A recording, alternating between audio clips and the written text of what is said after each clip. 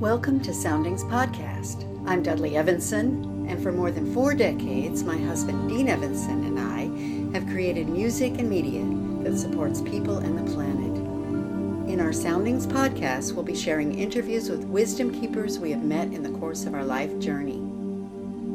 To learn more about our activities and releases, please visit our website and blog at soundings.com.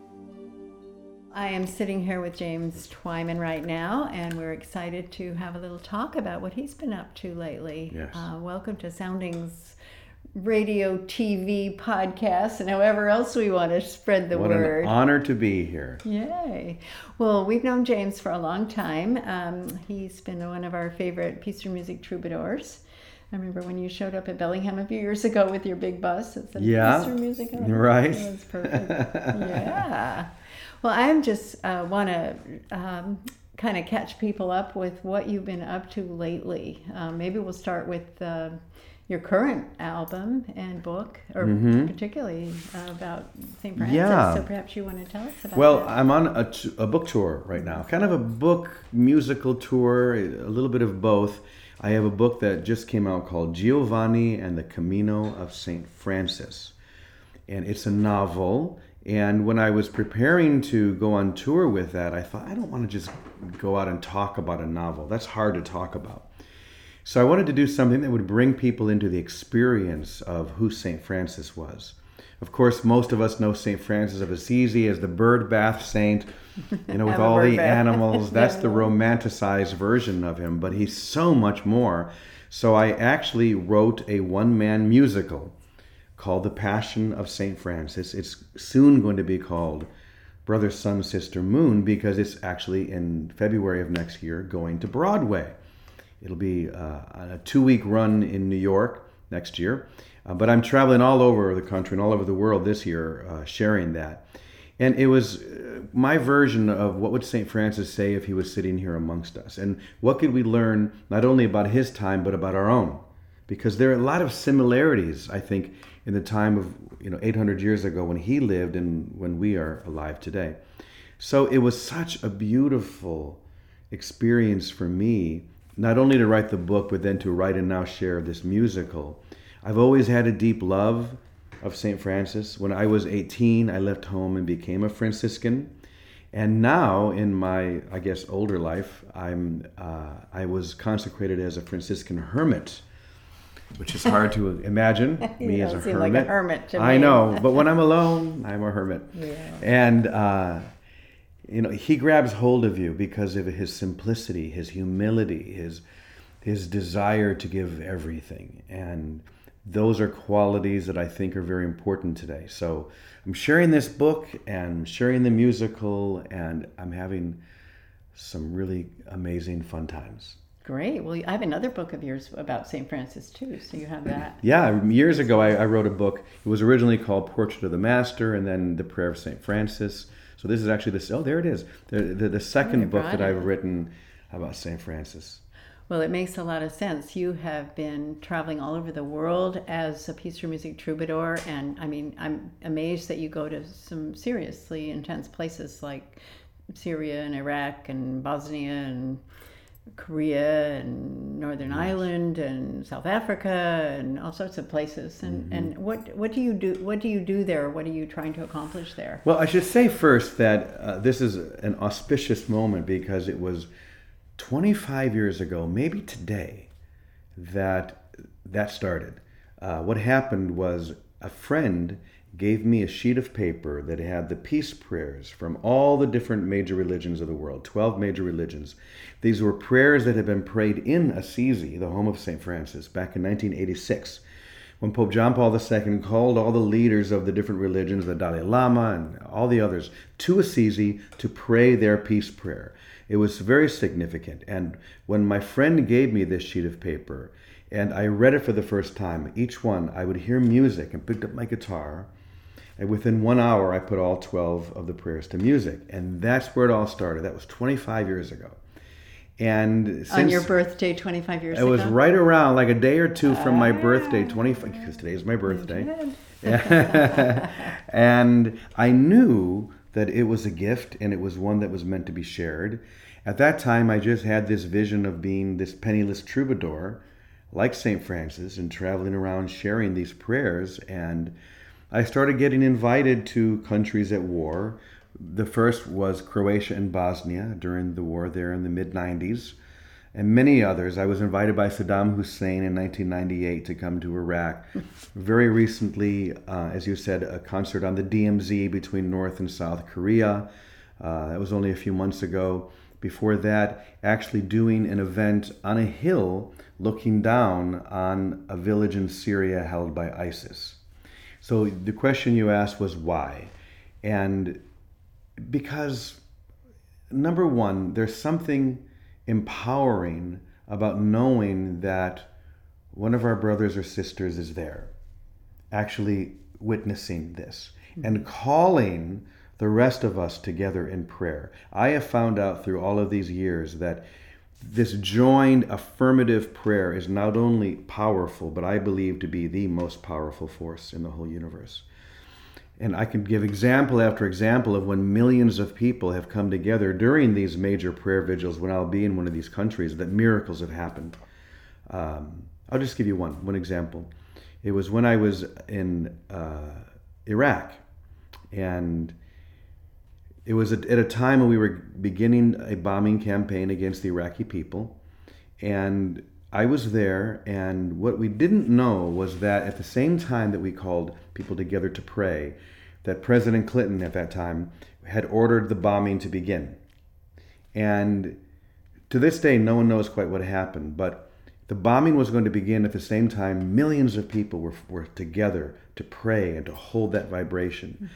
And he ordered the jets into the air. They launched from their aircraft carriers. They were in the air waiting for the final order to begin dropping the weapons. And for some reason, President Clinton ordered them back to the aircraft carriers. About 2 hours later, did it again and ordered them back again. And it was very confusing because no one knew why he held back. All I know is that it happened at the same time. There were millions of people holding that vibration of peace. And there have been time and time again we've seen this happen. So that's the reason to call people together.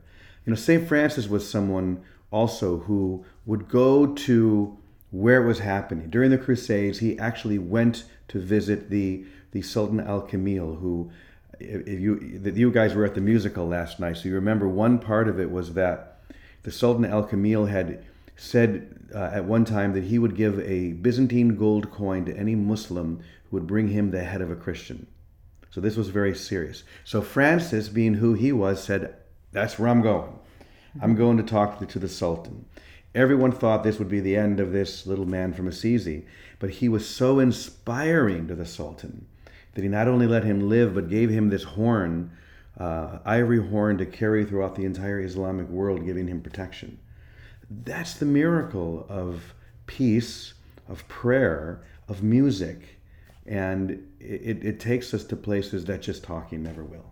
Wow, that's amazing. I'm impressed. Well, we need all the prayers we can get in this day and age. We do.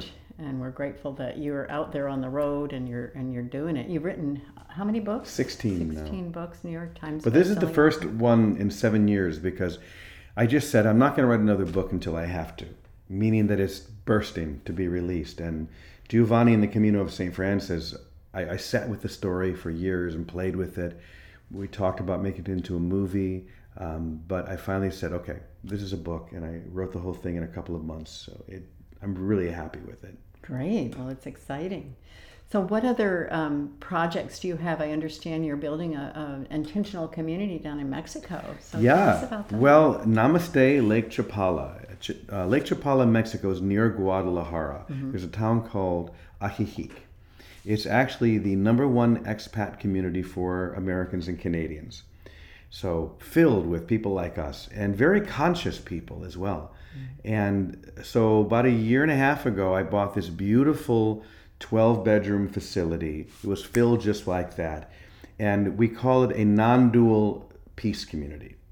And the idea is to bring the non-dual teachings of many traditions together to show how we're all saying the same thing.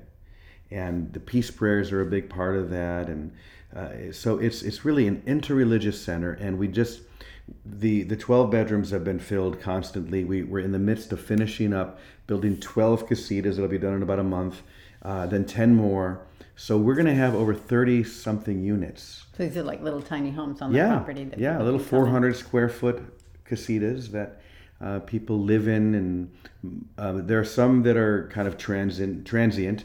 Others are people living there permanently. We get together every morning at 9:30. It's a beautiful, beautiful community and center. So anyone who wants more information, they can just go to namaste.lakechapala.com. All right. And what are some other things that people can learn once they get down there? What are they going to be involved in? Well, it's a good question, because we want to keep it open and loose but vibrant. Every morning when we get together in the morning, we don't play around. We take it to the top. And the idea is we're not, I think we're all here for a reason. None of us are here by accident. So let's activate that. Let's be passionate about this. Let's really do this. So that morning session sort of sets the tone for the whole day. And then there are other things that go on, dances, meditations, and classes that people can be in part of as well. Many people from the community, larger community, come in to be with us as well. So it's loose, but there's a lot of stuff going on, but it's very vibrant. Does it have a central gathering place down there? Yeah, a couple. Wow. One's being finished. There's an indoor one that's being finished, but everything's outdoor because it's the warm. Second best weather in the world. Well, yeah. we like that. What's the first best? Somewhere in Africa, strangely, All yeah. According to National Geographic. Well, you've been also, so you write books, you build community, you tour the world. You've also done some films. Tell us about your film work. Oh goodness! First of all, I'm going to just ask you to do me a favor. If I ever come to you and say I'm making another movie, stop me. Go back to Mexico. Stop me. Too much work. I have had so much fun, but it is so much work, and it is so much risk in terms of financial. But I have had a great fun.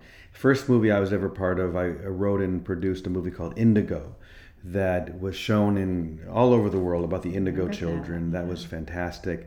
My favorite movie that I've ever produced and wrote and written was a movie called Redwood Highway, a film that stars Shirley Knight and Tom Skerritt. We shot it in Oregon. It's a beautiful movie. It was shown all over the U.S. in theaters as a small independent film, but still a nice movie. And then there have been others. The Moses Code was a well-known film. Tell us about the Moses Code. That was a book and a movie. Yeah, the Moses Code book and movie are about that story of Moses at the burning bush, and when God gave him the name, in Hebrew, Ehyeh Asher Ehyeh, or I am that I am. And it's a powerful code. People don't realize that is all about creating miracles. So I wrote the book and then made the movie. And I should say that both the book and the movie were in part a reaction to another movie that had just come out called The Secret. I saw that film and I thought, oh boy, something needs to come out to take this away from what I call the ego's law of attraction. Oh, I want a big new car. I want a big fancy house. How do I use spiritual law to get more stuff? I know. That was always my problem with people misunderstanding the point of the law of attraction. Yeah, it's all about what my ego wants, and it needed to come back to the soul. Mm-hmm. And what I always say is that the ego and the soul both have a mantra. The ego's mantra is I am. I got it wrong. I want. I was going to say. And the soul's is I am. Mm-hmm. And so the Moses Code was meant to bring it back to the soul's law of attraction. When we made the movie, the funny thing is that it was finished. It was getting ready to be released in about 300 or 400 locations. And about a month before it was finished, I showed it to a few people, one of whom was a documentary director himself. And the people I was with said, it's okay. What do you mean, okay? I worked for a year. I know. I thought it needs to be more than okay. And this gentleman said, it's okay, but if we focused in for 2 weeks and worked nonstop, we could make this something special. It was a hard decision, but I said yes. And the person who did it His name is Drew Harriet, and he was the director of The Secret. So you knew that at the time. Oh yeah, of course. and You're like, okay, it just started off with me having this thing about The Secret, and then Drew and I ended up working together. Wow, and can people view these movies somewhere? Yeah, What's the best the Moses Code. Well, one really great place is Gaiam TV. All of them are on Gaiam, and that's really the best because I think all of my films are on Gaiam now, so you can watch them there. Okay, and what's the best website to find you, and where people would find out about your books and your movies and your tours? What would be the best? The best place is worldpeacepulse.com. Okay. We were just talking before about how jamestwyman.com, which was my site for years, was stolen. Uh-oh. I'm trying to get it back. So until then, worldpeacepulse.com. My schedule, as you know, I'm traveling all over sharing the book and the musical. And then Broadway next year. I'll be doing the musical in Assisi for a couple of weeks later this year. That'd be amazing. Yeah, it's such fun. I feel so fortunate. What are your, how are you listed on social media? Is it James Twyman? Yeah, well, if you go to Facebook, James Twyman Author, or James Twyman The Moses Code, you'll find me there. Okay. Well, what other, that sounds like you were doing more than many people in their whole lifetime. And what other projects? And yet I call myself a hermit. I know, he wants to be a hermit. Right. Well, I remember when you had been a monk, and then you decided not to do that in that form, and then you were going to be a monk again. And but what I saw last night in the play, in the musical, was that you are a monk, and that's your way of communicating your understanding of spirit and the spiritual path.